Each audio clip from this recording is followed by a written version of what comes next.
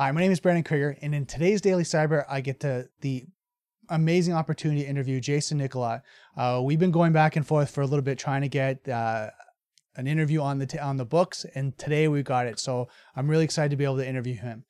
Jason is the COO, Chief Operation Officer of Pulsar Security.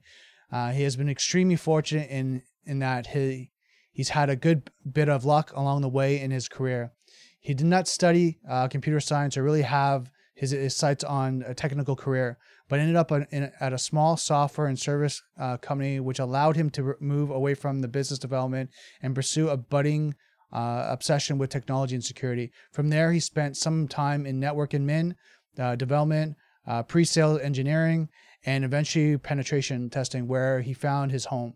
Jason has since been able to earn a handful of certifications, including GSE, OSCE, OSCP, and others, and turns his attention now to enabling others as a SANS instructor, B-side organizer, speaker, and founder of the nonprofit organization Tech Ramp. So Jason is a wealth of information and knowledge, especially on development in the industry of how to kind of break in. Also, what's going on with pen testing and cybersecurity in that field too. So this is going to be a really good interview when it comes to just really understanding development in the industry, what you need to do, some tips, some tricks, as well as just mindset and strategy, and just really kind of an interesting guy to hear through this interview. So grab a coffee, grab a tea, and let's hack at it.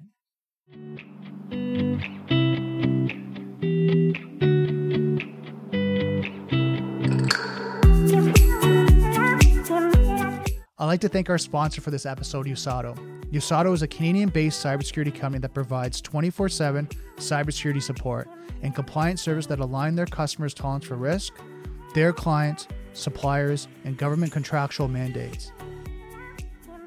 USATO's teams focus on using insights to drive business decisions. There's no need to leave strategies to chance, when insights can be used to show what changes need to be made and how to make them. USATO offers multiple services to help companies simplify IT, centralize cybersecurity management, and meet compliance standards. USATO can customize their service to work with your existing IT network and programs. For more information, contact USATO at info@uzado.com or visit their website at www.uzado.com. Okay. Hey, Jason, how are you doing? Great. Thanks for having me, Brandon. How's your day going so far? Honestly, very busy. Yeah, lots of kid stuff every day to start the morning, and then dig into some prep work every day, try to set aside some time just to get my head around things that are going to happen that day, and then usually on the phone talking to various people from, start to finish. So I'm glad that this is more social. I look at this as more like a social call that we're just recording because I enjoy talking with you so much. So I'm glad to fit one of these in. Just to have some fun, right? Kind of have some downtime, right? Right. Yeah. So how are you finding it with the pandemic? Like, are you extremely busy? Oh boy. Yeah. So we're very busy. Business wise, it hasn't slowed down so much. We're doing okay business wise, but we've also tried to take the opportunity to develop lots of content and do things that are more public facing and engage with not even just potential customers, but just the community at large. So I find that I'm as busy with the normal business stuff and then significantly more busy with things that are public facing in terms of media and content and outreach to the general community. So now your outreach, is it specifically about helping people in different areas of cybersecurity? Because I know we talked offline about, your education and helping people break into the industry, but are you also helping companies understand the landscape? Yeah. So one of the things that we're actually just getting ready to launch is a program that we call it Neighborhood Watch. Okay. And what we want to do is just make it very, very easy for businesses in our local community and even beyond to just talk to somebody who knows what they're doing from a cybersecurity perspective. Maybe you have technical staff, maybe you have a cybersecurity staff, maybe you don't. Maybe you're an accounting firm that's mom and pop that's been around for 30 years and it's just you and 5 people that are, doing accounting, and you have questions that you want to run by people. We want to make it very, very easy for you to do that. So we're setting up a calendar that you can just go schedule a meeting. There's no sales. We're not trying to make money off of you. It's just, hey, I'm seeing this. I need help with this. What do you think? So we're definitely trying to do more things that are designed just to help people that are in need. from a business perspective. But then from a personal perspective, I want to do as much as I can to help people get into the industry, because I think that there's a lot more opportunity for people to actualize by maybe moving up in their careers or moving into an industry that they're interested in but haven't had the opportunity before. And also people who are looking for new jobs because of all the unfortunate changes that have happened in the economy over the last 3 or 4 months. So it's something that I've always felt very strongly about, given that I have what I'd consider to be kind of a non-standard background and journey into technology and security, but especially now where people need as much help as they can get. So it's good. I get to do it at my day job, and then it's a personal project for me on the side as well. So I want to actually dive a little bit deeper into that just in a little bit, but I want to ask you, like, from your calls when you're talking with companies, is there any specific area, because we got business owners that are watching this, that is something they need to focus on, that you're hearing the same conversation? Is it compliance? Is it, SIM? Like, what are you kind of hearing the same kind of conversation right now through this pandemic?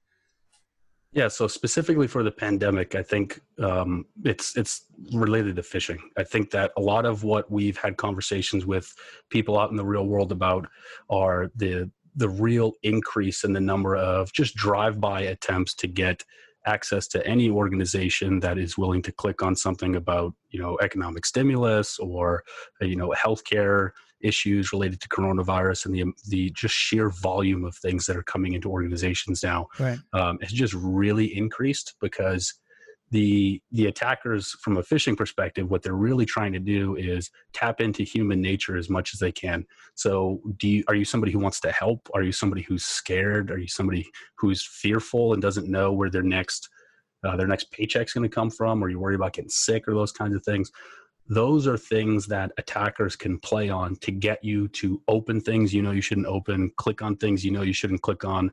So just the volume that we're seeing from that perspective is really, really high. And we're having a lot of conversations about that. Which is good. It's a good point to bring up, because you've got the COVID-19 crisis and the pandemic. You got Black Lives Matter, right, the protests and everything. So all of these are very important, and I don't want to negate them. They're all important topics, but these criminals or hackers are taking advantage of them and sending, like you said, phishing one around, and sensationalize. It's clickbait, right? Of course. Yep. Right. Oh my God, do you see this cop that did this one thing, for Black Lives Matter? And then of course people unknowingly, maybe emotional, will click on it. Right. Yep, you're exactly right. That's what they're hoping. If they can tap into a subject that they know is likely to elicit an emotional response and maybe cause people to do things that they wouldn't do if they weren't so emotionally tied to the topic, then they've kind of got you hook, line, and sinker. That's their goal. That's what they want to do. So we've had, I try to be careful of hyperbole, but I think it's true that we've had so many of those kinds of events just this year alone, and even just in the last 4 months, that it's kind of like a golden age of phishing and illegal criminal hacker activity online. Well, I think, in my opinion, is that the landscape's changed, because if you were internal to a company, they had these monitoring tools and phishing, filters that would help to prevent, but now they're at home. Right.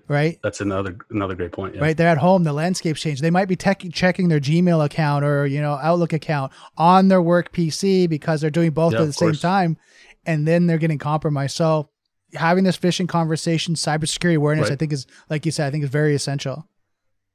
Of course. Yeah. And we've had a lot of conversations about that too, where, it's not that people haven't been working from home for the last 10 years plus. They have. It's just that the concentration and numbers are obviously so drastically increased now. I think about companies that build like kiosks and put them in malls and shopping centers and beaches and things like that. Those are out in the world. They're so difficult to protect because people have physical access to them at all times, and they're not within your walled enclave. Now imagine that all of your employees are subject to the same conditions as a kiosk that gets deployed out in the world, right?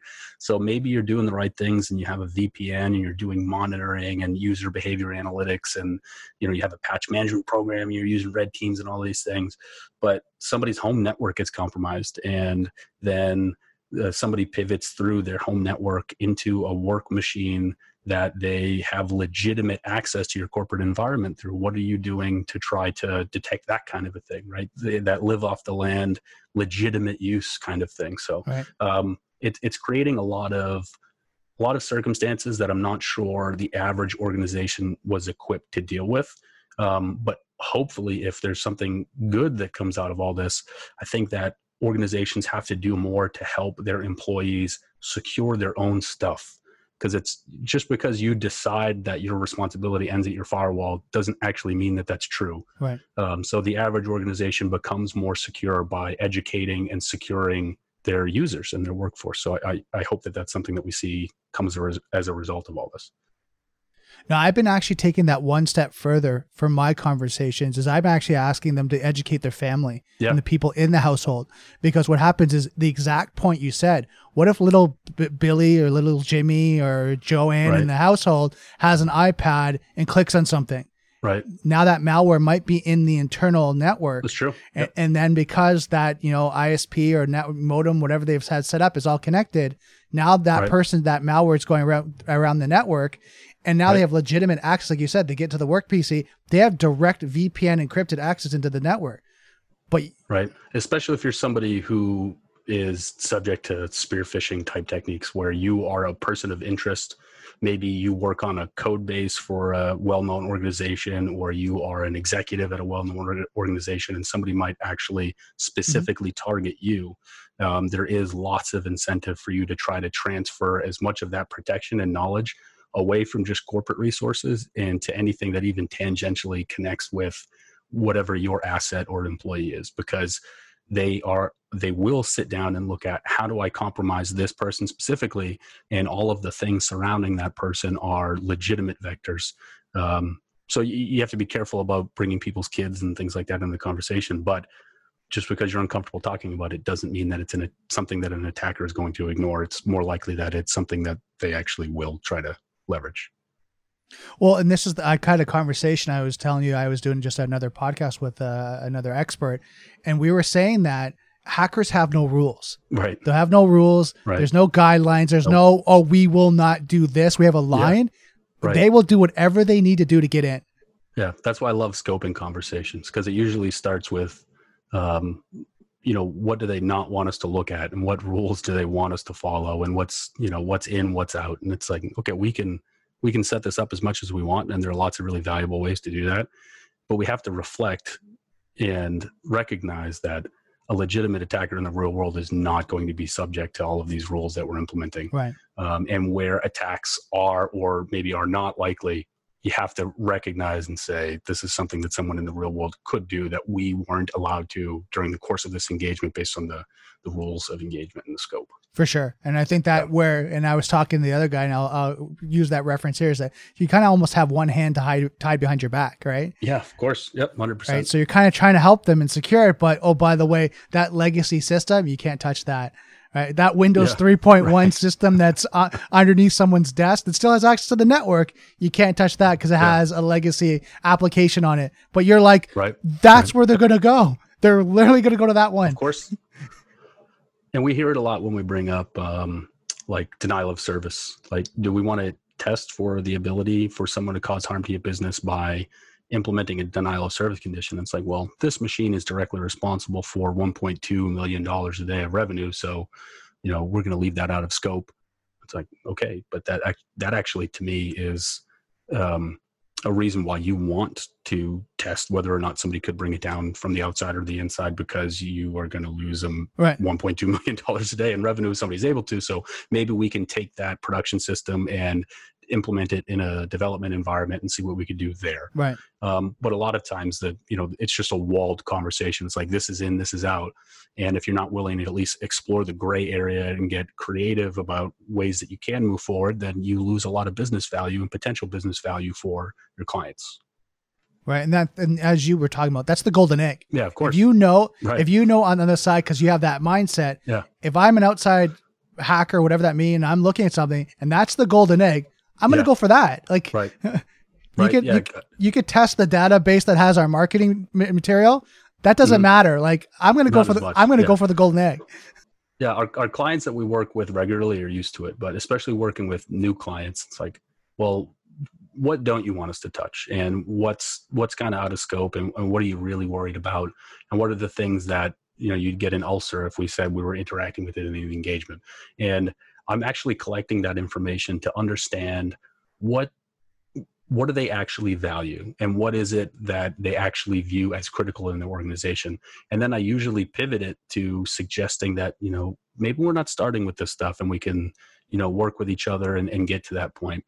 But at some point, we're probably going to want to look at these things, because what you're saying now suggests that these are your actual critical business assets that, you know, keep you up at night, that if somebody really wanted to cause harm to you, these are the things that they would look at.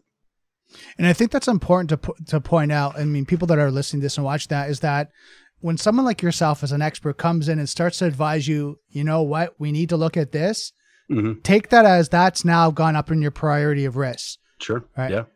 Especially where, you know, I'm used to having these conversations and have seen lots of different things with different customers where the things that they're worried about might not be the things that the average organization would consider or think of without that experience and background. So for example, maybe you're a media company and domain admin and Active Directory isn't actually the thing that would, you know, most keep you up at night, but it's, does somebody have the ability to manipulate the media that we would put in front of eyeballs, right, and put something on there that we absolutely would not want millions of people to see. And if they did, it would cause significant harm to our brand. Right. It's like, okay, you know, I think that the juicy center here of this test should be your brand assets and you know, maybe your media files. If you create videos or you create, you know, commercials or something like that, that's where the real value is. So the thing that we should test is whether or not somebody, whether outside or inside, can manipulate those things so that when you go live with them, you know what's in there and you're not putting things in front of people that you don't want them to see. Yeah. And it's so true, because I think when security, sometimes we live in kind of different silos. Well, for sure. Security, technically, but they don't realize a lot of times and have that discussion about brand equity. Yes, that's the whole game.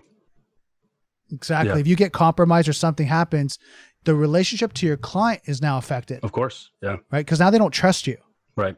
And I don't want to make it seem like, you know, customer databases and, you know, admin and Active Directory and networking infrastructure, like that is a large component of every engagement in every organization. But you want to be able to take it a step beyond that and say, assume that we or an attacker were able to gain control of those things.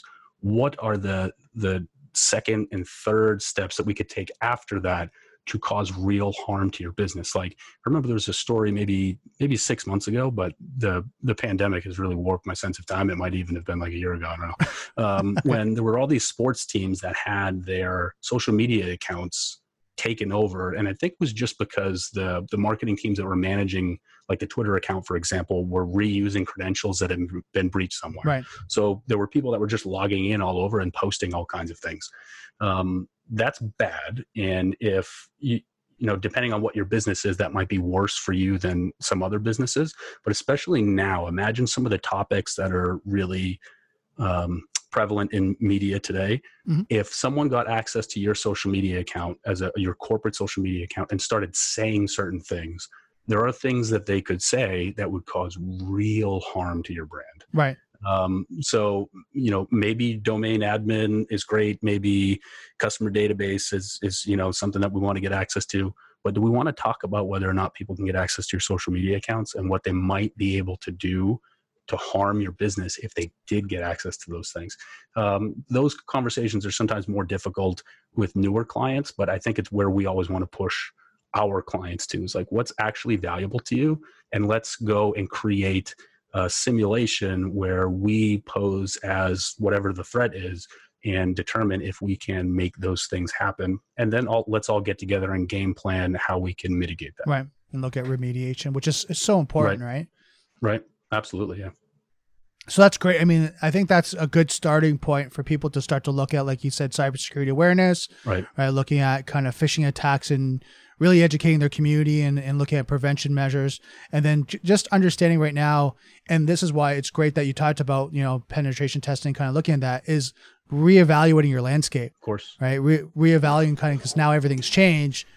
doing a vulnerability test, a gap analysis, a breach assessment, even a pen test, just to see where your vulnerabilities are and where's the gap, so you can kind of look at remediation. So I think there's a great areas to start with. Yeah. And I want to kind of transition, because I know one of your expertise is talking about the industry and helping people get into and break into the industry. Sure. Yeah. So I don't know about yourself, and I would assume that you probably get like weekly people asking you, hey, I want to be in cybersecurity. What do I do?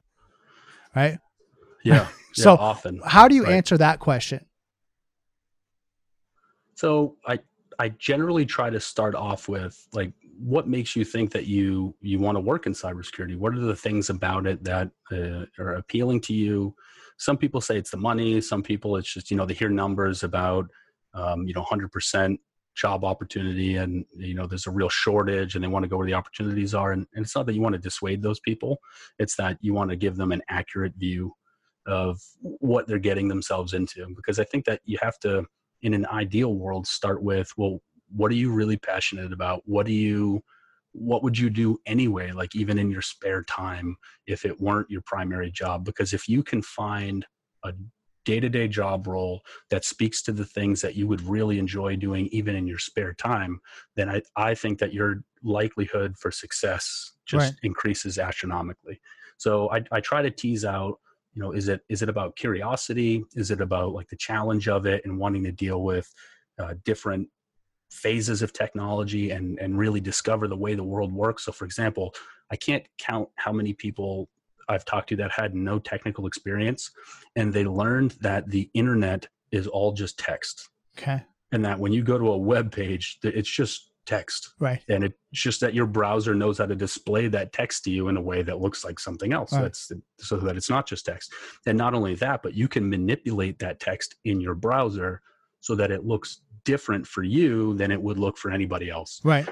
And there are a lot of people who learn that. And then some people, when they see it, it's like a light bulb goes off and it's like, oh, wait a minute, this seems magical and it's really cool. But in reality, there are people that just decided how this was going to work and they made it. And now, billions of people use it every day. And it's the foundation of everything technologically from here on out. And you look for people that kind of have that spark when they peek behind the veil a little bit, when they see that Oz is just a little guy with a megaphone standing on a couple crates behind a curtain. Right. And it's like, and for some people that's, not demoralizing, but it's like stressful, and it's like the weight of it. Like, I have to learn everything, how everything works, and none of it's going to make sense until I do. But then for other people, it's just like, oh, this is really cool. I don't understand it all yet, but it's not magic, and there's a way that it works, and you can learn that. And once you learn it, you can manipulate it and have it do what you want it to do. So I really try to find people that have that like spark of curiosity, and encourage people to find it, whether it's in coding or whether it's in security or whether it's in project management, which is super important in our field, and or communications or whatever it ends up being. Are you starting with that first?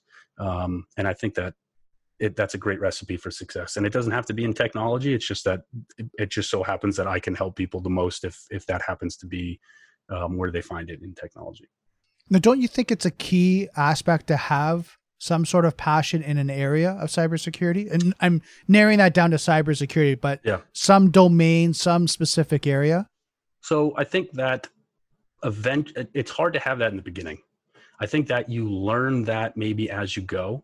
I'm still trying to figure out if it's more valuable or less valuable to have people start immediately with things that are cybersecurity specific. And what I mean by that is, it's really hard to start as a pen tester. It's really hard to start in incident response. It's really hard to start in threat intelligence. And the reason is because as a pen tester, for example, I have to go into lots of different environments and see lots of different technology. And maybe I've seen it before, maybe I haven't. Maybe I have to research it and figure out how to use it.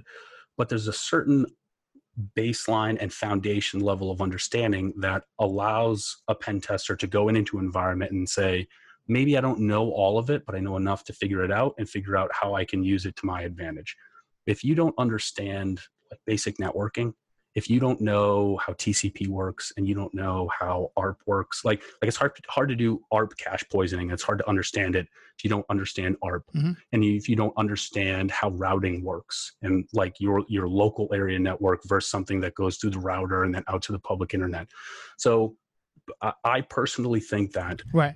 I think this is what I think. I'm really trying to figure it out because I think the industry is transitioning away from this. But I personally think that starting with more general technology and especially networking, because everything is a web app now, right? Even the apps on your phone, light bulbs, toilets, email, it's all networking. So I think that starting with that foundation is a really valuable experience. And if you can learn some networking, you can learn a little bit of coding, you can do some sysadmin, then you're really set up to have great success in other areas of technology, including cybersecurity specific roles.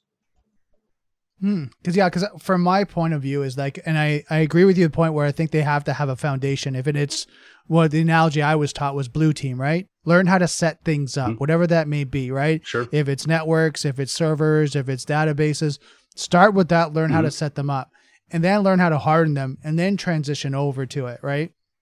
And I find that on the technical side, that's the better way to go. Because like you said, you have a foundation of kind of what people are trying to break into, right? So you know how it works, you know how it's set up, you know how sometimes even setting it up, you know how sometimes the defaults, right? I remember with SQL, it was like SQL Server. Sometimes it was set to the default admin. So you knew right there that if it wasn't set up or hardened properly, potentially the admin account had a password, a username and password of admin. So try that. If you got in, you're like, oh my God, Bob's your uncle. But at least you knew because you worked with it, right? Yeah. I think the other thing that it does is it gives you some insight into the mind of someone and the workload of someone who has to go in and configure and manage all of these things. So I have a decent amount of experience as a pre-sales engineer and doing implementations of software with lots of different customers. And I know that we would set things up often in testing, like, well, let's just leave the share totally wide open so that we can see if it's the firewall or see if it's this user, or you set up an insecure service account with a bad password. Oh, it's just a test or whatever. And then I'd go into that same customer's environment a year later to do, an expansion or upgrade or something like that. And they would have the same share and the same user account configured, right? So that experience, just in my personal way that I work through an environment, I know that I can look for things that are easy for an administrator to do to get something to work now, that they likely left in place for long periods of time afterward. And that's why something like password reuse is so rampant, right? So if you don't have that experience ahead of time, or at least enough experience with it to understand the mind and a real burden of people that have to manage and configure and implement this stuff in large environments, it's hard to find where the pain points are going to be. Right. And that's why I think I agree with you. I think that if you're someone that's technical, and like, let's say you're coming from a completely different industry, not like help desk, site services, admin support, server support, whatever that may be, but you're coming in from construction, right? And then you're coming that, I think that would be the better route, is to work on a kind of the first technical rule of setting things up, and then transition over to security. Now, don't get me wrong. There's differences of that where if you go into sales or if you go into project management, you might not necessarily need that. But if you're going to a pure technical role, I would recommend that people go onto the technical side of setting things up first, and then transition over to like a more pen testing, securing, hardening, things like that. Cause at least you know how things are worked. And like you said, day-to-day operations, like how much time do you have? Like, what does it really take to set up a server, an Active Directory, right? Some people might think, oh yeah, it just takes 2 hours. It's like, nope. No, especially if you have, if you're in a role where you have to configure and manage and implement and also support users. So people are having problems in an environment and you have to service all of that stuff, as well as, people will come to you with their hair on fire and management needs something implemented in this other area. And you also have to secure and configure Active Directory and email and VPN and all of these other things. So I think you're 100% right. And the people performing those jobs typically have a lot on their plate, and you can learn a lot in a short amount of time doing it. And then they have windows, like something we didn't bring up or discuss is change management. A lot of these times are in change management window. It's not in production time. It's after hours on the weekends, and they have a certain amount of time they can do it. So there's actually a timeline too. It's not something that where they have all the time in the world. It's literally we've tested it, we've got it up, but we have 4 hours to roll this out and make sure it's up and going and working. Right. And then we have a backup plan. Like it's all these things that on that side you start to learn. And like you said, and then if you're on the security side, that if they only had 4 hours to roll that out, what mistakes could they have made? What were they pushing out at the same time? Right. And if you're on a good team with people that have lots of experience or are good teachers and are patient with you, you can learn all of that stuff. It's just, it's the age old argument about learning versus doing, right? You can have someone explain to you what it smells like in the Sistine Chapel, but that's not the same as actually going there and looking around at it, right? So actually having to do a lot of that configuration and implementation and user support is a real crash course in understanding some of the things that you'll need to know to be good in areas of security, whether it's pen testing or, incident response or whatever. So now if I was, and I'm going to play the devil's advocate or just a new person, if I was going to say, look, hey, Jason, I'm looking at getting the industry, what certification would you recommend I start with just to kind of get a broad spectrum? Yeah. So we at Pulsar Security have hired a lot of people that fit that bill. For example, within the last 2.5 years, we've hired 3 people as security consultants, really pen testers, but do lots of other things. One of them was a landscaper who was a surveyor in the military and was kind of underemployed when he got back. One of them was a parts guy at an auto shop. And one of them worked in software sales for like a decade, but wasn't technical. He wasn't an engineer. He was a sales guy. And a path that we like is we start them all off in networking. And I think there are lots of different networking courses and certifications that you can get. But just playing the business conversation, we liked Network Plus to start because it was a little bit more affordable. It was a little bit more self-study, and you didn't have to invest all kinds of resources into somebody, thousands of dollars and a year's time for them to learn something when you're really just trying to gauge still at that point whether or not they're going to work out.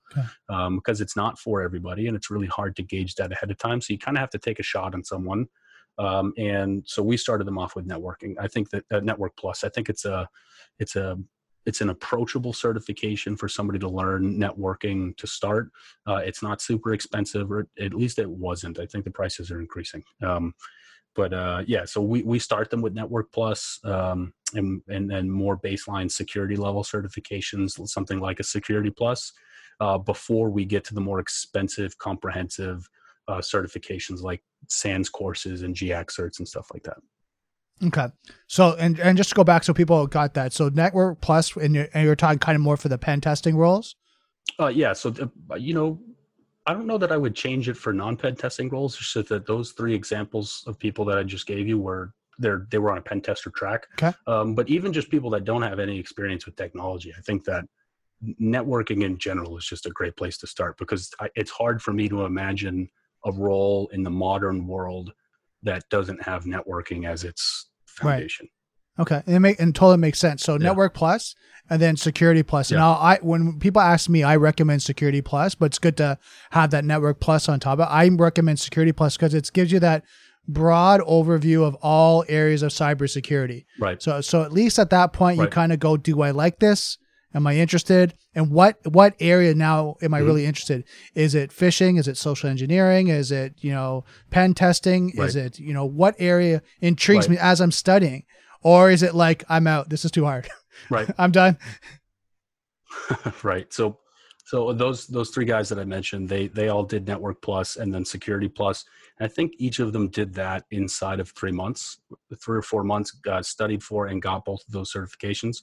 And then from there, we went to something like SANS or GIAC GSEC, which is a lot like Network Plus in that it is very broad, but you get into very, very specific things like, configuring Windows firewall and, what is what's 802.11, and there's a little bit of coding in it, a little bit. You learn about specific cybersecurity attack techniques.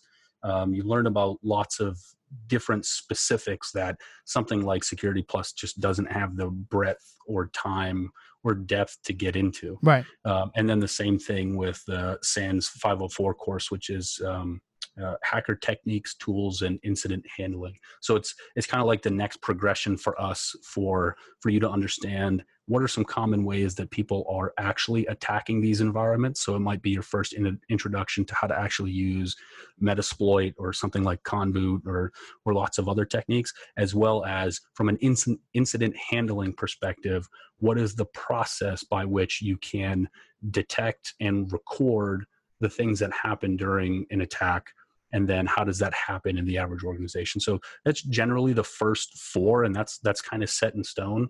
And there's some flexibility and fluidity in the phase after that, depending on what their specific role is going to be, or what they're interested in and what they've been good at. But it all kind of builds up to getting the OSCP, and then eventually having the certifications that you would need to test for something like a GIAC security expert. Okay, which is good. I mean, OSCP is kind of the gold standard, correct? Right. Like once.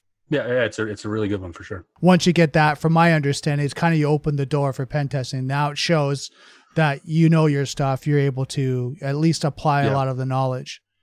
Right. Yeah, it's super practical from an attack perspective. So those three people that I just mentioned, within the last I was going to say 4 months, but that would be at the beginning of the pandemic. So that's not true. So it's probably like 6 or 8 months. All three of them have gotten OSCP, and this is just within a couple of years. Oh. And then, so like that's pen test specific. Like, can you attack a computer network and, control systems and do that kind of a thing. But we expand them out to the GIAC security expert after that, because it is expert level and a little bit more broad. So there's some incident handling in there. There's some pen testing in there. You have to be able to do like network security monitoring, understand packet captures. Mm-hmm. And there's some report writing involved to a level that's a little bit deeper than OSCP. So OSCP is there for like kind of the end of their pen testing path. And then GSE after that for a more expansive view of cybersecurity, because we do a lot of pen testing, but we also we have lots of customers that we implement security programs for, doing like the critical security controls. We do some incident handling for a few customers, and we want to really just be seen more as your security people for our clients, right? If you have a security need and you need an expert team to go to, then we want to be that. The vast majority of that comes in the form of red teaming. You want us to be expert level attackers to go attack your environment and help you improve it. But a really broad view of security helps us do that, and helps us do a few other things as well. Okay. Wow. That's awesome. Yeah. Now, one thing I wanted to ask you about, like, with all the training, the certifications you're talking about, how can you use training the skills, for various disciplines? Like you got forensics, DFIR, defense, offense. Like, how do you use that, and especially to maximize your efficiency? So I think it's critical. So I think that once you get a foundational level of technology and you start to dig into the specifics of any discipline, whether you're going to be like a reverse engineer or a pen tester or a coder or whatever, I think there's a period of time after that where you really have to dig into what the fundamentals are of complementary disciplines, but even disciplines that seem opposing or competing. So for example, the best red teamers have a great understanding of blue team principles, and not even just like a personal skill perspective, but how you help customers and clients. You are way better served as an attacker if you understand how to defeat the attack technique or detect the attack technique, and the kinds of tools and approaches that would be valuable in doing that. And that's a model that I've learned from some of the best people in the industry that I really respect and have seen them employ. So I think that even if you're going to be a forensic examiner, you have to understand what the attack techniques are and what a red teamer is going to do in order to go detect the artifacts associated with those attack techniques. So your ability to do those things, perform those attacks, only makes you better at detecting them after the fact. And if you're conversely, if you're a red teamer and you know what the artifacts that are left forensically behind by your attack techniques are, you can develop new techniques that maybe are a little bit more difficult to detect. And I think that some of the most well-known and successful people in any area of cybersecurity have some mix of that. Right. It's hard though. Like, I think that more of the meat of your question in the beginning was like, how do you do that? Like, how do you become an expert in everything? Like, that sounds great. How do you do it? Well, you can't. You really just, you have to be intellectually curious enough that you're going to try to pick up skills. And eventually you're going to see that there's a little bit of a hole in your understanding. Like, okay, I really know how to run Metasploit, but I have no idea what it's doing underneath the hood. I need to learn little bit of exploit development and see if I can custom craft these things because I'm getting detected in environments all the time. Okay, now you want to custom craft them, but what is it that's actually being detected in Metasploit? What are you going to custom craft? You have to get a better understanding of what the security controls and detection mechanisms from a blue team perspective are, so that you can actually create something that might bypass or mitigate them. So then you start to identify that you have a hole as it relates to blue team stuff and detection and response and those kinds of things. And you can't learn it all in a day. You can't learn it all, and you can't learn it all ever. So you have to keep trying to dedicate some portion of your time to continued learning and continued acquisition of skills. It's really hard to do in the wrong environment. If you're not at a company that believes in those things and creates time for it and gives you the resources that you need to really flesh yourself out from that perspective, it's really hard to do. I can't, yeah. So I want to point that out.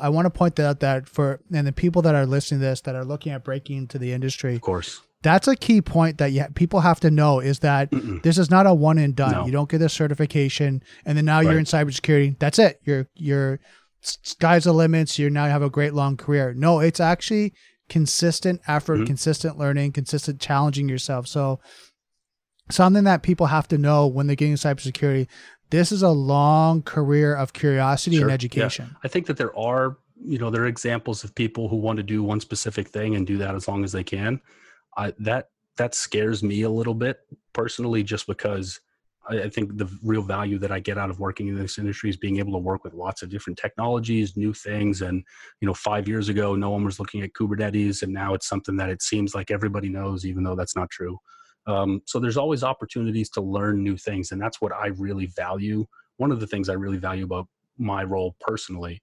But if you're not interested in those things and you want to kind of settle and just do one thing for as long as you can, maybe it's, a pen testing role isn't the thing for you. And maybe, well, yeah. I'm going to stop you there. Cybersecurity is not for you. It might not be. I was trying to be more permissive, but you might be right. Well, the reason why is, and let's put the point there. And I want people to really get that point home, is because look at the pandemic. Look how the landscape completely flipped overnight within like 24 to 40 hours for majority of companies. Right. Going from on-prem, storage to cloud solutions to VPN. Right. To it's stuff that these guys are experts in, maybe on-prem, and had to learn cloud overnight. But they were willing to do that, and that's what they love, and that's their job and position. The guys that didn't want to do it suffered. People got laid off, things along that line.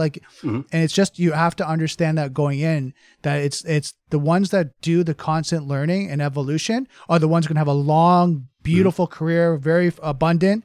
The ones that don't, your technology is going to change from like machine learning and AI technology. Look how that's coming into the industry, where maybe in, say the 2000s, early 2000s, we're kind of talking about AI, but it wasn't really kind of prevalent like it is now. Like it's part of the solution. So we're always evolving, and it changes so quickly.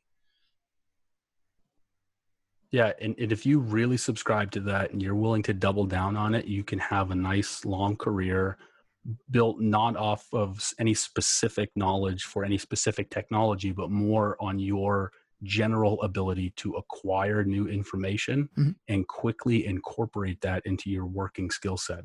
And you get, deeper in some areas and more shallow in others. And it's not that every 5 years, all of your knowledge recycles. So you get to reuse lots of what you've done and what you've learned. But I agree with you, if pressed, that, if I were to generally subscribe to one skill set that is more valuable than maybe the rest, it's that, can you do research, and can you quickly incorporate that into your working skill set? And is that what enables you? Is that why you do it? If you are willing to do that regularly, from here on out, you're going to have a nice long career pretty much in anything related to cybersecurity. And if that gives you a little bit of anxiety, that's okay. But if it's something that you're unwilling to do, then it might be that this field isn't for you. Yeah. And I think that has to be drawn out, because I think people are hearing, the HR people and recruiters, that there's such a shortage. You can make so much money. Yeah. So people are attracted to that, not realizing the flip side of the coin is, the shortage is because it's a hard career. To get really good experts takes some time, a lot of sweat equity of these guys, not only just getting education, but applied knowledge to be able to do it in real world situations.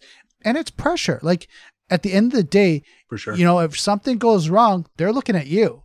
How did we get breached? Right. And the pressure's all on you. And, you're in a room, a boardroom, a meeting room, and they're going, okay, Jason, you're the one who set this up. How did we get breached? What's going on? How fast are you going to remediate this? We're down right now. We're losing tens of thousands of dollars per minute, because of e-commerce.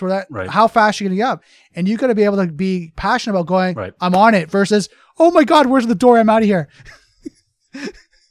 Right.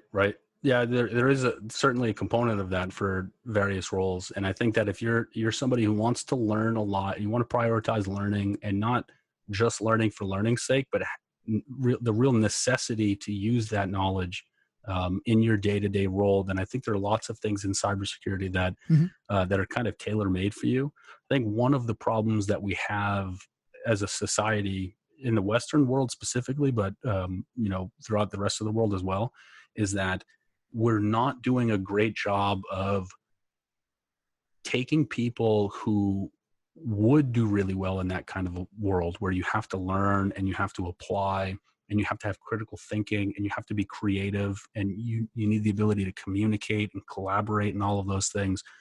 I don't know that we're doing a great job of highlighting and giving opportunities to people who might check all of those boxes but don't come from cookie cutter backgrounds. So let me ask you about that. Sure. Let's kind of dive a little bit deeper in that. So where would I find that person? From a non-traditional IT, like you were born with a computer in your crib and you wake up, you start Python programming, and then by the time you're 15, you've already hacked some company and now you work as a pen tester. Yeah. Like, if that's not your path and you're something else, where are you finding these non-traditional people? So if we come up with an answer to that in the next few minutes, let's kill the recording and we'll start a recruiting agency. Okay. And we'll become billionaires. There you go.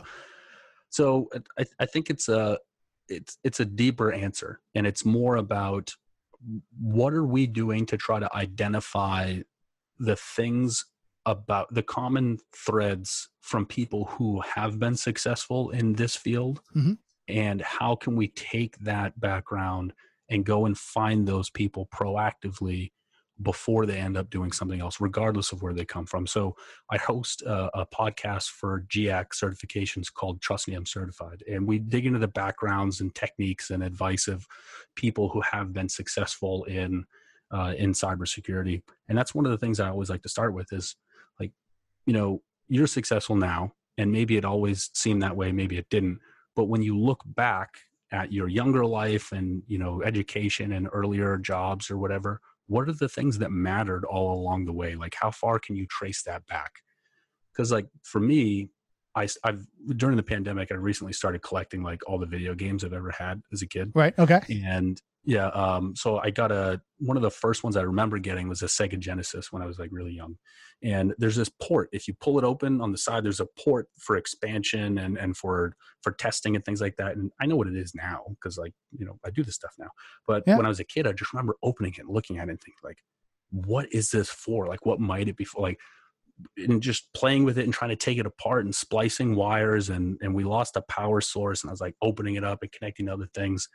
But I didn't know that I should work in technology or security until I was like 24 by the time I even thought like I should try to, feed that curiosity in a technical role that allows me to do that. Right. So how do we go back and find those things in kids in middle school and in high school and even college or beyond? Like maybe you're an adult that is underemployed, or you're like a working single parent and you're just trying to do what you have to do to make money. Like, how do we go find those people with that curiosity, and whether they know technology or not, and give them an opportunity to go, be really great in a field that rewards the intangible things that they have?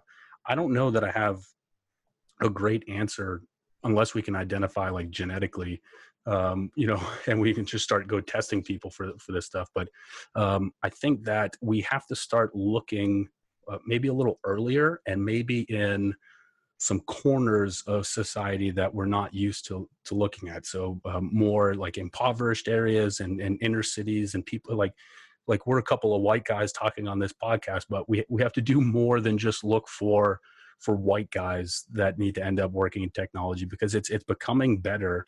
I hope, but I don't believe that the disproportionate nature of the types of demographics that are finding success in technical roles is representative of the fact that those demographics are just better naturally. It's not that at all. It's just that society is set up in such a way that,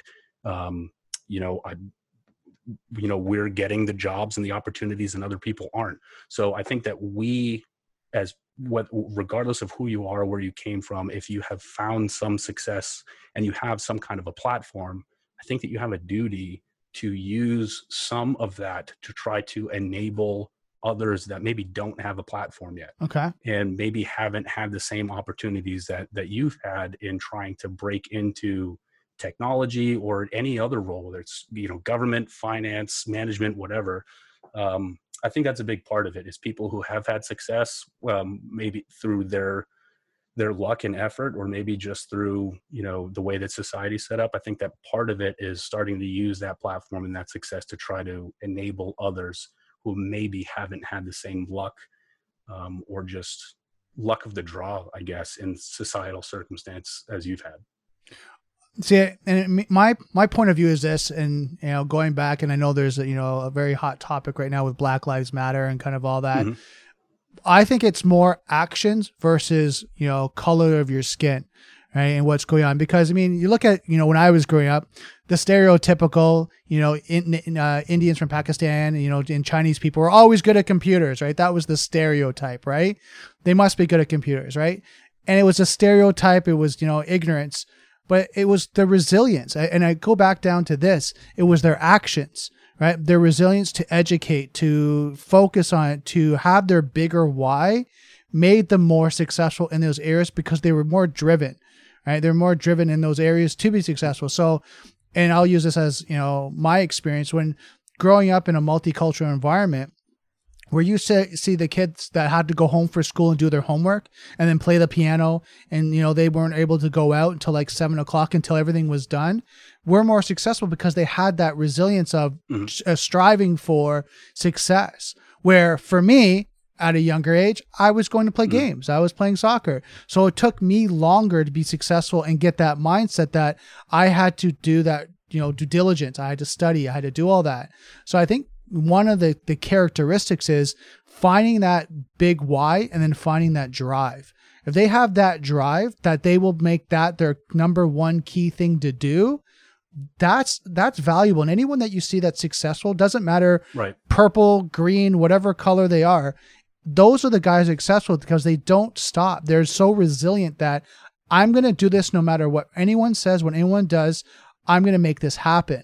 Right. And they're studying. And if they can't go to the Ivy League schools, they'll go study books and they'll learn on their own. They'll go to the library with a library card and they'll study on their own and they'll make it happen and they'll apply their knowledge. And then from there, it's the soft skills. It's being able to articulate it and sell it and be able to educate the person across the table why you're of value versus it's about me. And I think once those two skills or those two kind of characteristics are driven, that's what makes people successful. Because at the other end is if you can, you know the knowledge and then you can educate someone about your knowledge, about your value, that's intangible. Right? That's where, like, I've been in meetings and I've seen that where a guy would say, I know this, and let me show you and explain to you how I know that. And you see people in the room go, I get it. I understand. I know you know this. Like, there's no question about it. And that's a value. And like I said, didn't matter blue, green, whatever color, unicorn, doesn't matter. When they could do that, that was like, you know, that asset that they had. And then doesn't matter what, if you could say Python programmers, cybersecurity, pen tester, whatever that may be, that skill they learned, that was now their kind of vehicle that they were running with, but they had those tangible skills. Yeah, I think that what you do personally and how much you're willing to put into it always matters. I think that what is maybe at odds is whether or not everyone is put into the same position for that work to matter enough. So I'm not going to attribute the quote well, but one of the quotes that kind of made me start to really understand it is do twice as much work to get half as far. And I think that there are a lot of populations in the American world and in across the rest of the world as well, where you can do twice as much work and still get half as far as someone who's doing half as much work and is likely to get twice as far. So I think that as a white guy in the US, I have been put into a position where I haven't had to work as hard for some of the things that I've wanted to have in the world as somebody else who might be from a more marginalized population would have to work to get to the same spot. So I think that there are lots of people who, you know, create structure for their kids and say, you're going to get your homework done and you're going to play piano and, you know, we're going to do what we have to do to try to get you onto, you know, a great school and a great career and all of those things. But I don't think that the value that you get out of the other side of it is always exactly the same, because there are some systemic issues in the way that our societies have been set up. And I think that I at least feel a personal responsibility to try to do what I can with whatever success or platform I have or will be able to get in order to try to extend those same opportunities to people who may not have had them as readily available to them as I have by no luck of my own. And I think a major part of that is socioeconomic and racial and you know, class structure and those kinds of things.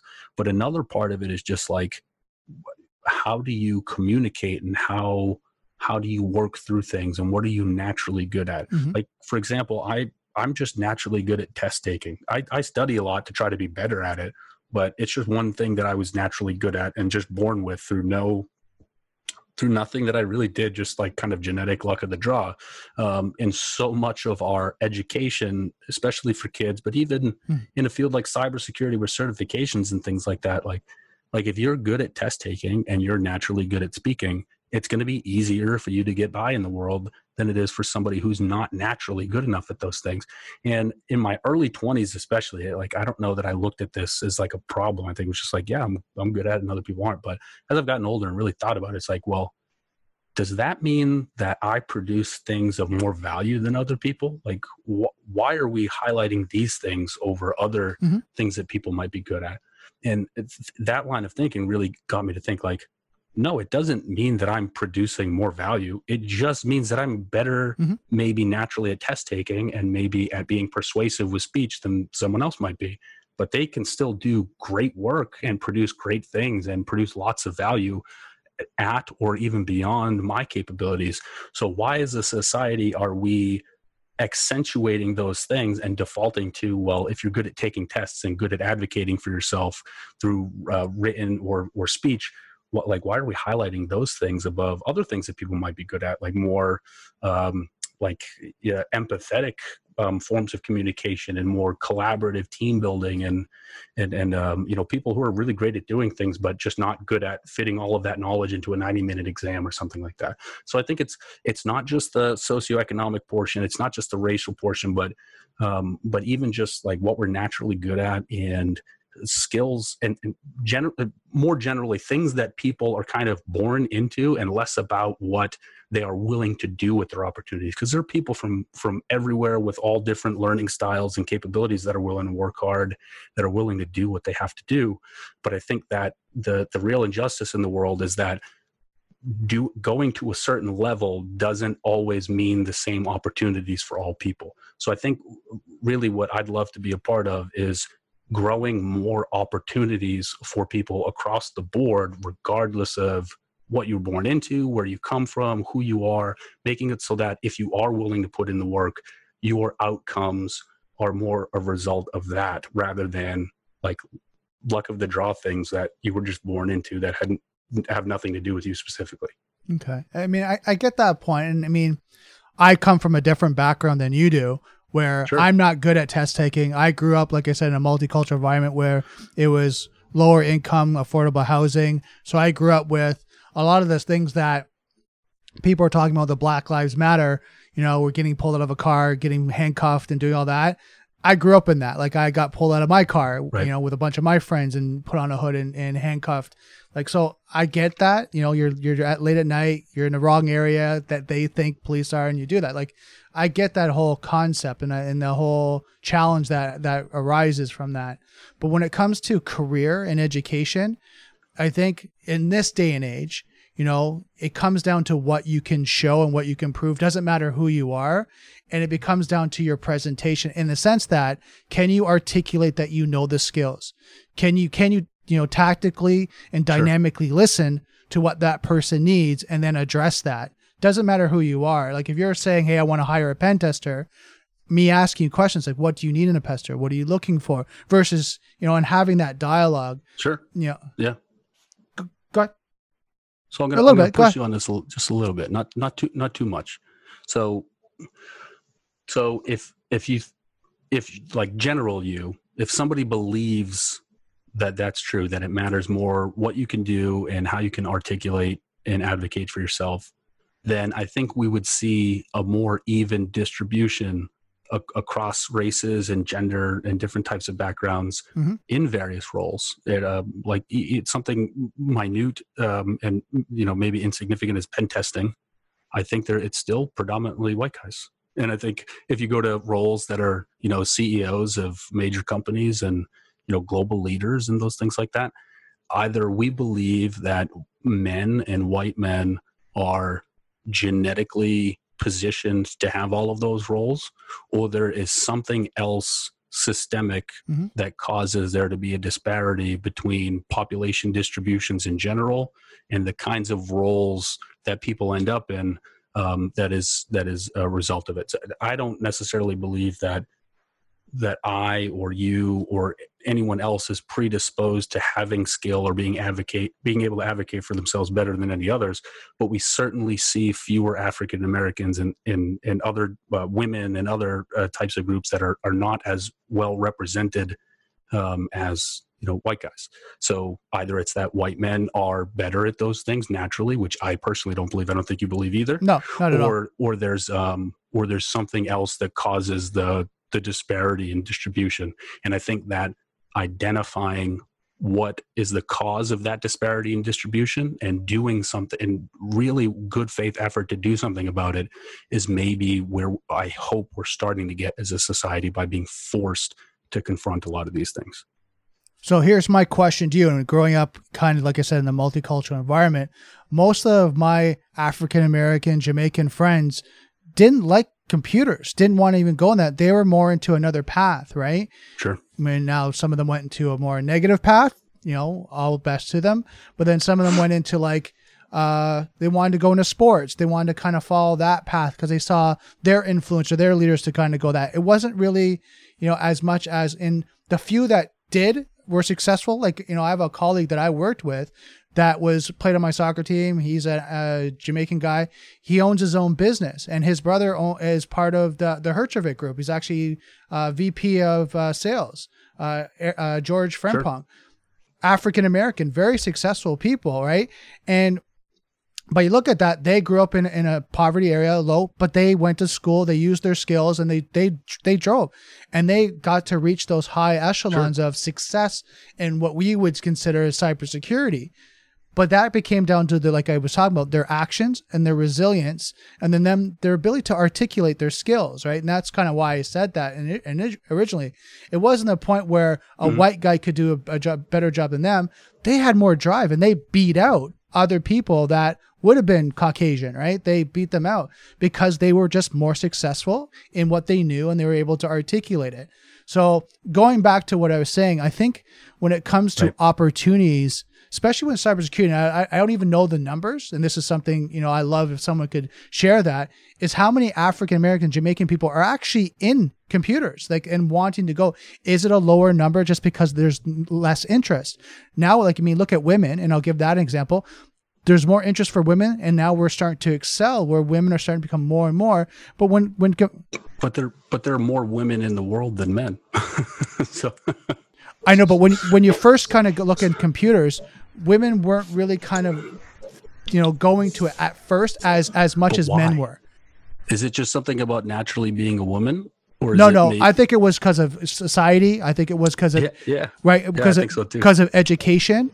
Right. And I think it was because... Well, yeah, opportunities related to education for sure. Well, I wouldn't say opportunities, but education in the sense of, it's better for you to be a doctor as a woman than being in the computers. Computers is lower, right? Computers is not really kind of a prestige job. Being a female executive might be more prestigious, right? Than being like a coder, right? So, these better, not apples to apples, doesn't matter which one it is. But that's what I mean is why would that affect women more than men?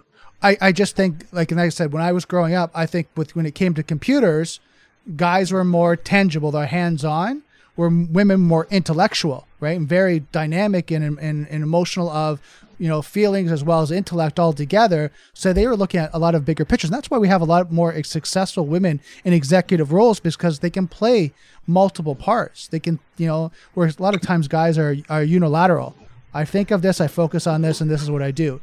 I think if we were at a place where, your individual skills and abilities are what determine your placement or your opportunities, then I think that we would see, like if we looked at CEOs in the world or we looked at people who are coders, that we would see an even distribution of, there are 51% women in the world and 49% men. Right. Then, if you took any role, it would match that distribution, because I think that, I don't know that me as a white guy, I'm genetically predisposed to do anything, over somebody who's Asian or Middle Eastern or African American or, any other number of things. So for sure, I think that where that's not true, we have to be really diligent about trying to identify the things in society that might contribute to that disparity.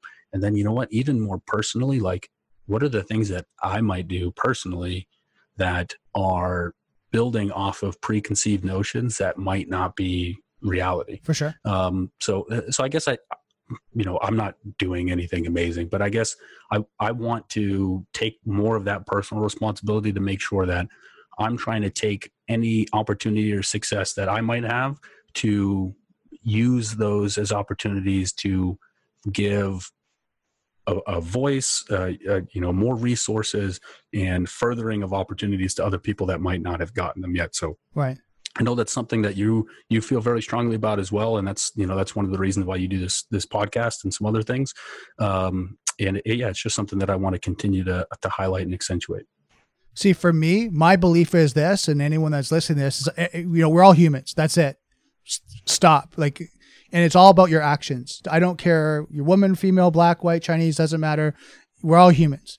And it's your actions what gets you to your results, right? And that's to me that all that matters. If you're able to do the actions and you do the drive and you have the passion and you can articulate, you can show, you can demonstrate it, boom, that's what you do, right? And if you're weak in one area, say your soft skills are weak, then that's one area you work on, right?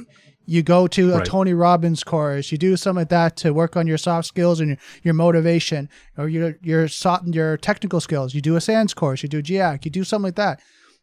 All of us now in this day and age have opportunities to learn. Now, some things might be online because maybe your finances are lower, right? Whatever that may be, or you have to do an like an e-course, whatever that may be, or ebook, whatever. The resources now are there for people to learn. It's just now your actions, right? You can binge on YouTube for days, right? Yeah, there's a lot out there for sure. Right, and just kind of learn. So I think and this is my opinion, and I've heard this, with Morgan Freeman, all that. We got to stop identifying people as black, as white, and Chinese, and this, and Mexican, and brown, and all that. They're humans.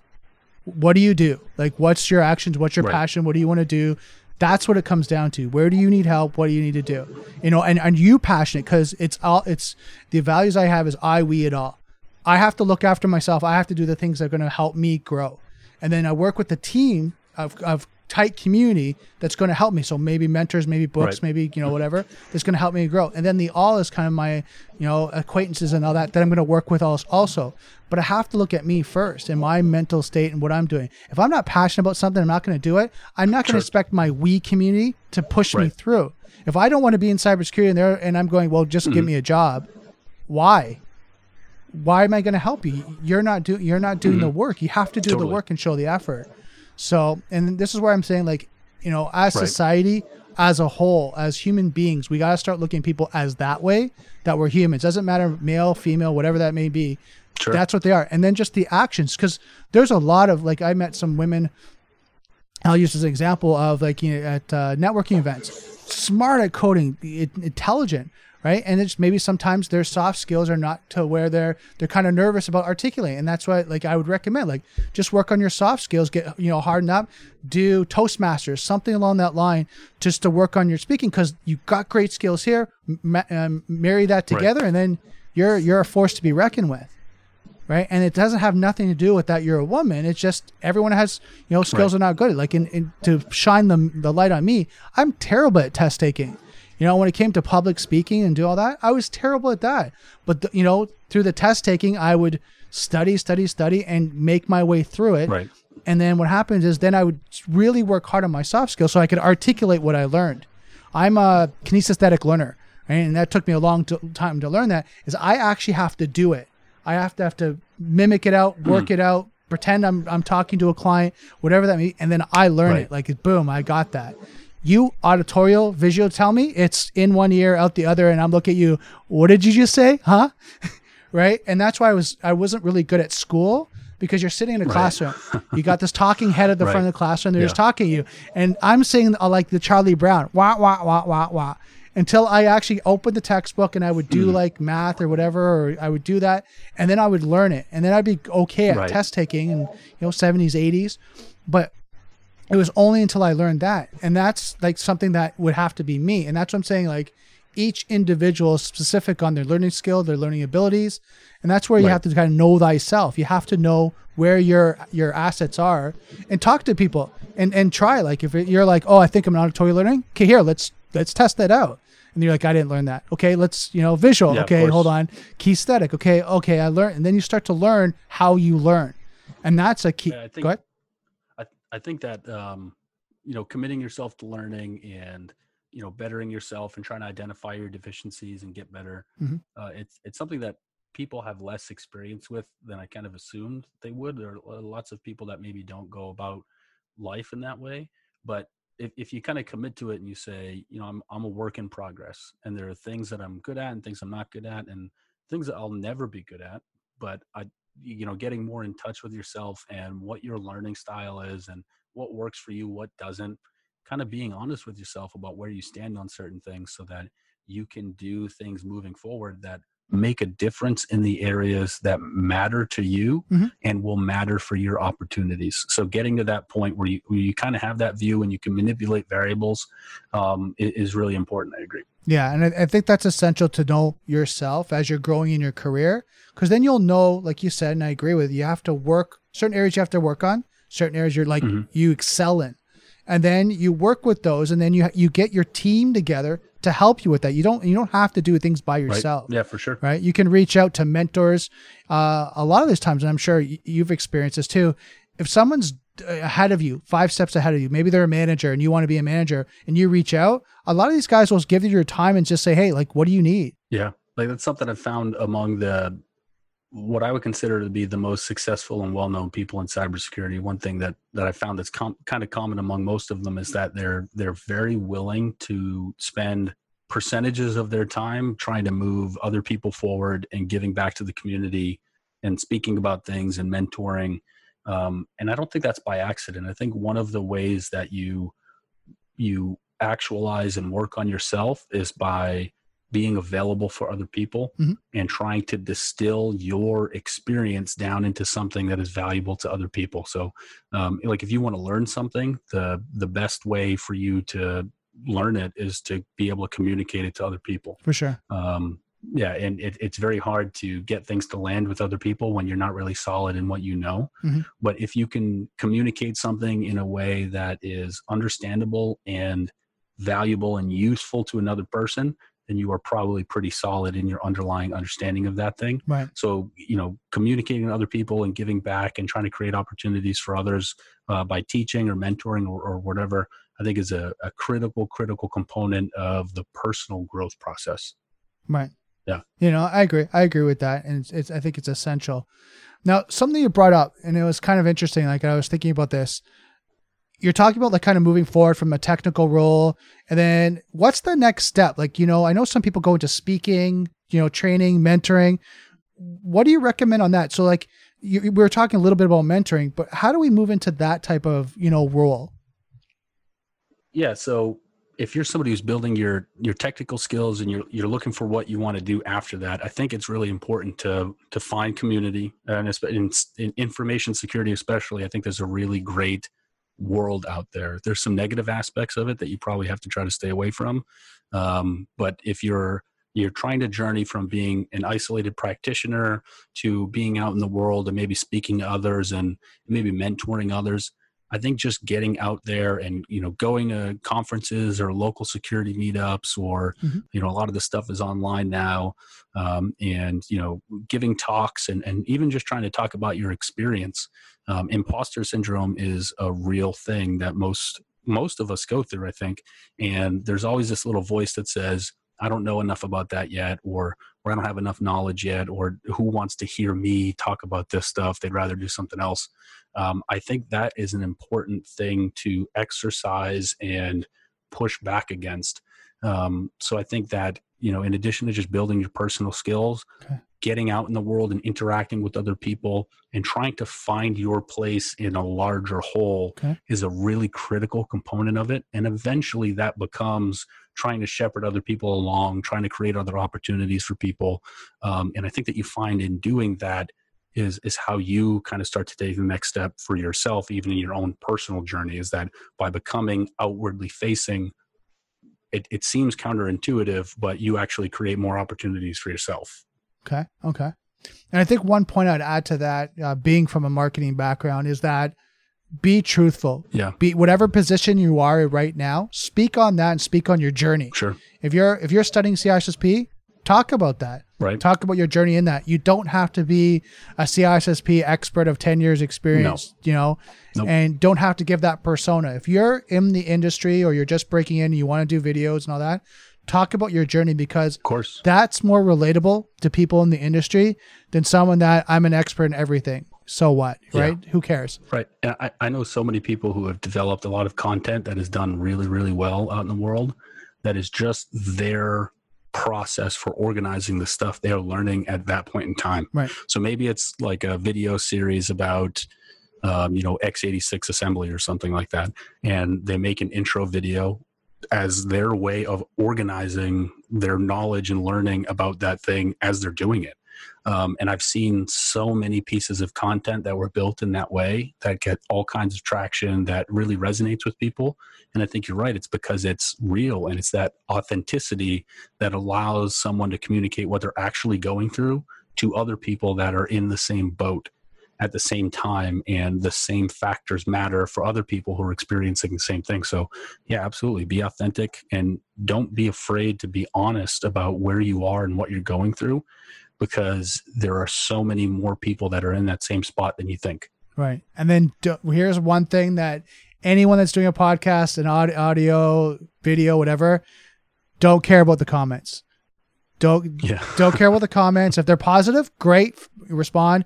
If there's negative ones, just ignore them and delete them, because it's your journey, your process, what you're learning, right? There's got to be a lot of, like, 90% of people are going to be supportive. There's going to be that 10 that's going to be a troll or whatever that means. Just ignore it. It doesn't matter. You don't have to respond. And if you feel you do, walk away. Take a 24-hour break, walk away, and just ignore it, because what happens is they're baiting you, they're goading you, they're trying to get you into an argument or debate that you just don't have time for, right? And I know that for when I first started my videos in 2004, I used to have like bright eyes, like, oh my God, I was like in shock constantly. And people would comment that, and I'd be like, okay, the ones that are commenting, they would actually give me feedback, and I'd be able to relax, and because I was just so excited about doing videos, right? And then the ones that were negative, I would get in these debates with them online. And I'm like, and someone... I gotta go back and find some of those videos and comments of you getting in debates with people. And then what happened was I'd go through it and going back, I'm like, why am I even arguing with them? What was the point, right? They just wanted me to get in a debate. And then I found later, it was like, and as I learned this, is that it didn't matter. No. The ones that were my true audience, the people that were providing value to me and helping me get better, were the ones I needed to connect with. Right. So if you guys are doing that and you guys listen to this and you're looking at kind of creating your own podcast, video, whatever that may be, focus on those people, because Tim Ferriss said it great. You don't need 10,000 users. You need, 100. Get your 100 to 500 to 1,000 rabid fans. Yeah, exactly. And work with them, because those are the ones that are going to help you grow and help you build. Right. That's a really great point, especially for things that are on the internet, and even live in person. People assume that if they go to a conference and they give a talk and there are 50 people in the audience, that 45 of them are going to be negative and try to tear you down. There are a lot more people out there to support you and that want you to do a great job, even if they don't know you, than it seems like from the start, right? A lot of that audience of people who are going to try to tear you down and be negative and, push their glasses up and say, well, actually, to everything you say, a lot of that's in their heads. There are way, way, way more people out there that are positive and want to support you than it seems like at the outset. But you don't really learn that until you actually start going to do it. And you do it the first time, you're like, hey, that actually went okay. And everybody was kind of laughing and supporting me and clapping. That was good. And then you do it, 5-10 times. And it's like, okay, this is just how it is. Every once in a while, there'll be somebody who's, on their own wavelength and trying to, come from a negative spot. But for the most part, people are positive and want you to succeed. Gary Vaynerchuk actually provided a great insight on this. If they have taken the time to post a negative comment, they're going through more challenges and more pain than you're going through. Yeah, maybe. Right. And I took that in. I was like, you know what? Watch when people are doing it and they're lashing out. They're probably much more frustrated, upset than you are. And they're just lashing out because things are not going well for them. So if you have the empathy for them, it doesn't matter. Like, they're upset, they're kind of sad. That's okay. That's what they're going through. I'm going to keep moving on. Patton Oswalt, the comedian, has something on Twitter not too long ago where there was someone trolling him in the comments, and he went to go to their profile to, find ways to make fun of them or whatever, and actually saw that the person was going through a really hard time and had some serious stuff going on. So instead of, trying to tear him down, he used it as an opportunity to, well, how can we support this person who's being kind of a jerk to me, but they actually are going through some things. So you're 100% right. You never know. Even when those negative things do happen, you never know what that person's going through and why they're doing what they're doing and where they're coming from. So don't assume that they're malicious. Assume that they're a person who's going through their own challenges that maybe you don't understand. Right. I think it's a really great point. And you're just catching the heat because you're front and center. You're the influencer. You're the that big guy in the stage right now, and they just want to get their frustrations out. So, and that's some keys to help people as they start out, because those are the bottlenecks that a lot of us run into, right? And then there's not a lot of insight. Well, there's more now, but there wasn't a lot of insight when I started to, oh my God, what do I do when a troll comes out? Now there's more Right. insight on that, but again, it's still a feeling that we all go through. Originally, is to kind of go, oh my God, so like 10 people watch my video and this 9th guy, said my video sucks, and you focus on that 9 versus the other, other eight people. But it's so easy to do that too. Like you go through and 100 people give you a thumbs up, 5 stars, and then one person says you're terrible and gives you no stars or something like that. So many people focus on that one, like that one person that didn't love you and support you. But a lot of it has nothing to do with you, and you got to move on and not pay attention to it. Yeah, exactly. Yeah. So one of the questions I had, and I was trying to think about this, especially because you're in the pen testing world, how do you build an elite team, and identify the tangible skills? Yeah. So one of the things I think is really valuable that we're trying to do and need to continue to try to do is have creativity and diversity of thought. Okay. So if you have a team of 10 people and they all are from the same background and think the same way and do the same things, and it's not an honest environment where people can disagree, it's going to be very difficult for you to do your best work across all things. So we've really tried to find people with varying skill sets and at different phases of their career, and create an environment in which it is okay for people to dissent and disagree and recommend something different, even if you are the low person on the totem pole in terms of how long you've been there or your experience of those kinds of things. So that's really generic that I think all teams would benefit from.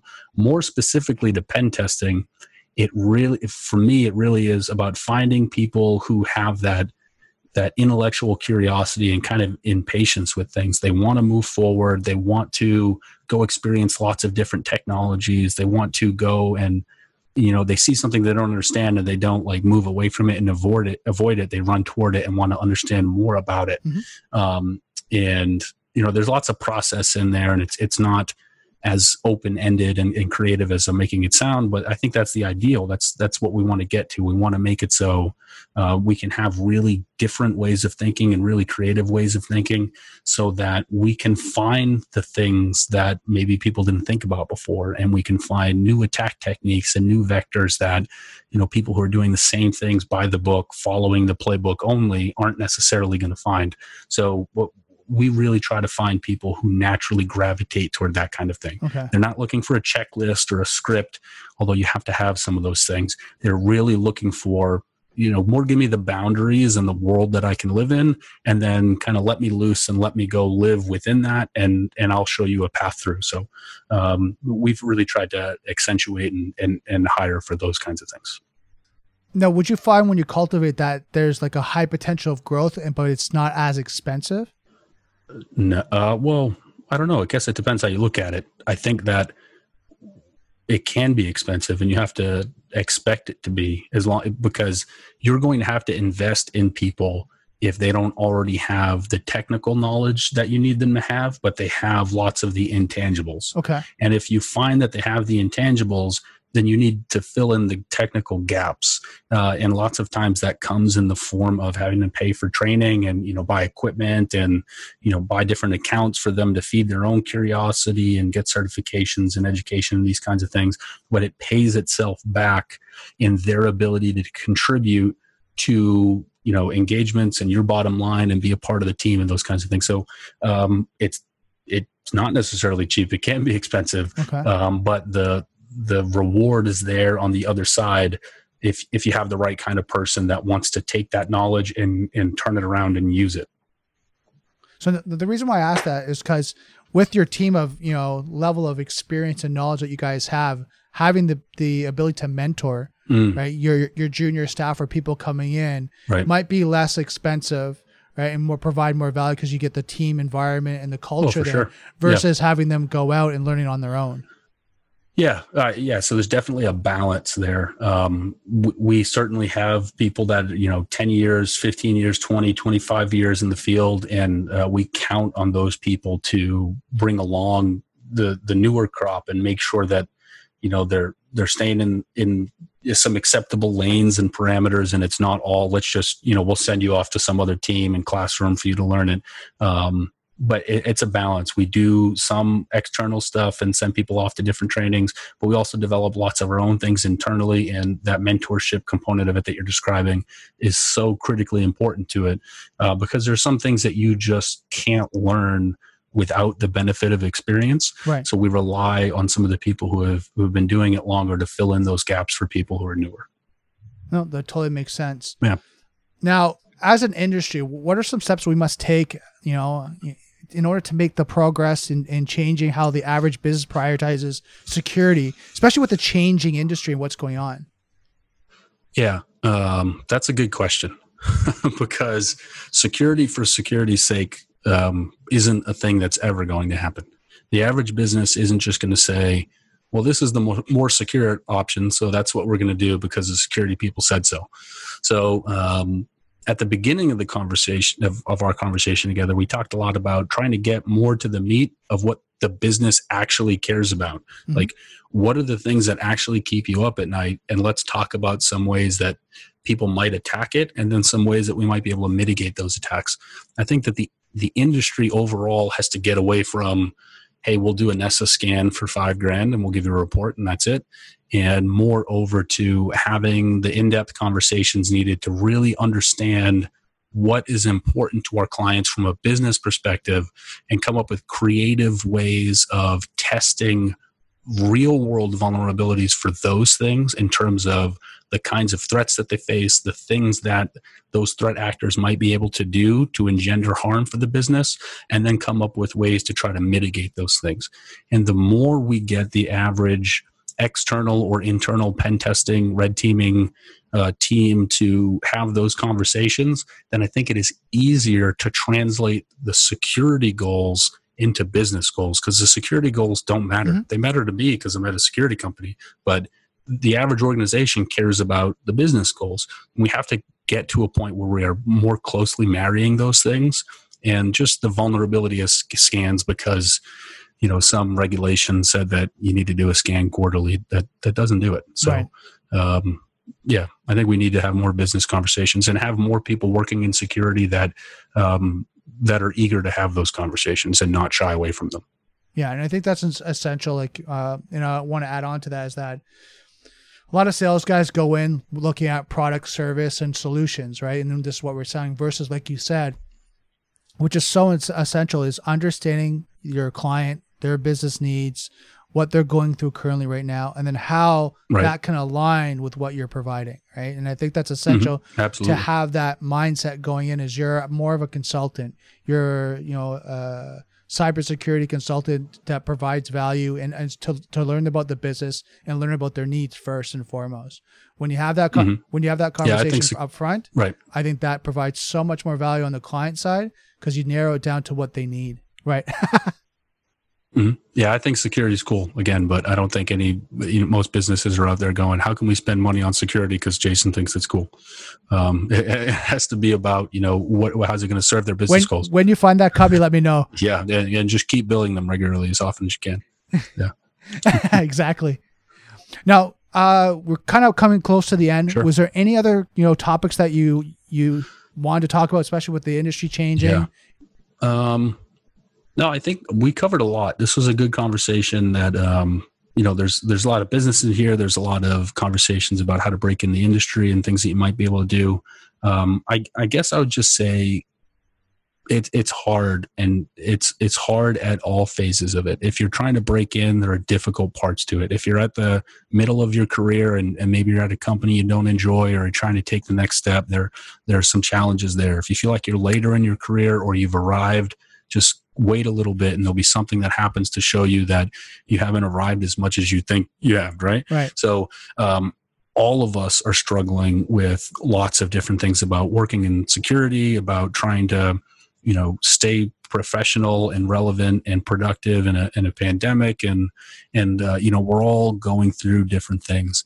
So I think that one thing that I really see that is encouraging is there are more and more people that are willing to talk about what some of their challenges are as they go through them. Mm-hmm. And that can make it a lot easier for people who are going through similar things, but think that other people aren't, and that it's only them, who has those challenges. And they're the only person that feels like they're an imposter or they're the only person that doesn't like their day job, or, doesn't feel like they're getting enough done. So I guess I would just say, know that it's not just you.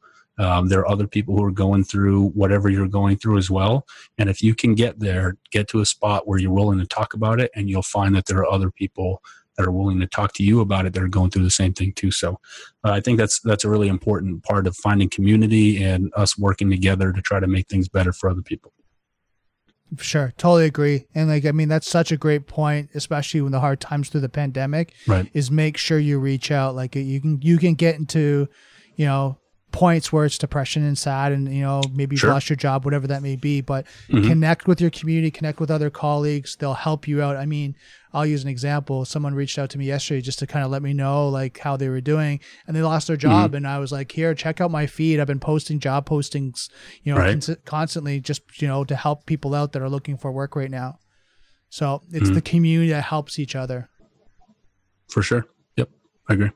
Awesome. No, so Jason, the best way to find you is on your website, pluralsecurity.com. Yeah, so you can find us at pulsarsecurity.com. We're pretty active there. Pulsar Security is pretty active on LinkedIn and Twitter. I am as well. So if you want me on Twitter, it's Chmodex, CHM0DX, and just Jason Nicola on LinkedIn. And reach out, chat anytime. I'm happy to chat with anyone. Okay, so I'll post that actually in the description. It's pulsarsecurity.com, right? Mm-hmm. Yeah, Pulsar, like the blinking stars. Yeah. Okay, yeah, I said that wrong the first time, but I'll actually, so you guys can check this out. So it'll be in the description below in the notes, so you guys can check out his website as well as the social media. So Jason, cool. Thank you so much for your time. This was like very informative, very educational, and it's good to see that you're doing well and that through the pandemic you're thriving. Yeah, you too, Brandon. Thank you. I appreciate it. Awesome, guys. So like I said, I'll put everything in the description notes below. If you guys have any questions for Jason, be sure to reach out. Anything about security, education, or even pen testing. He's a wealth of knowledge, a wealth of information. Just want to remind you guys, don't forget, software is hackable, being connected is vulnerable. I'll see you next Daily Cyber.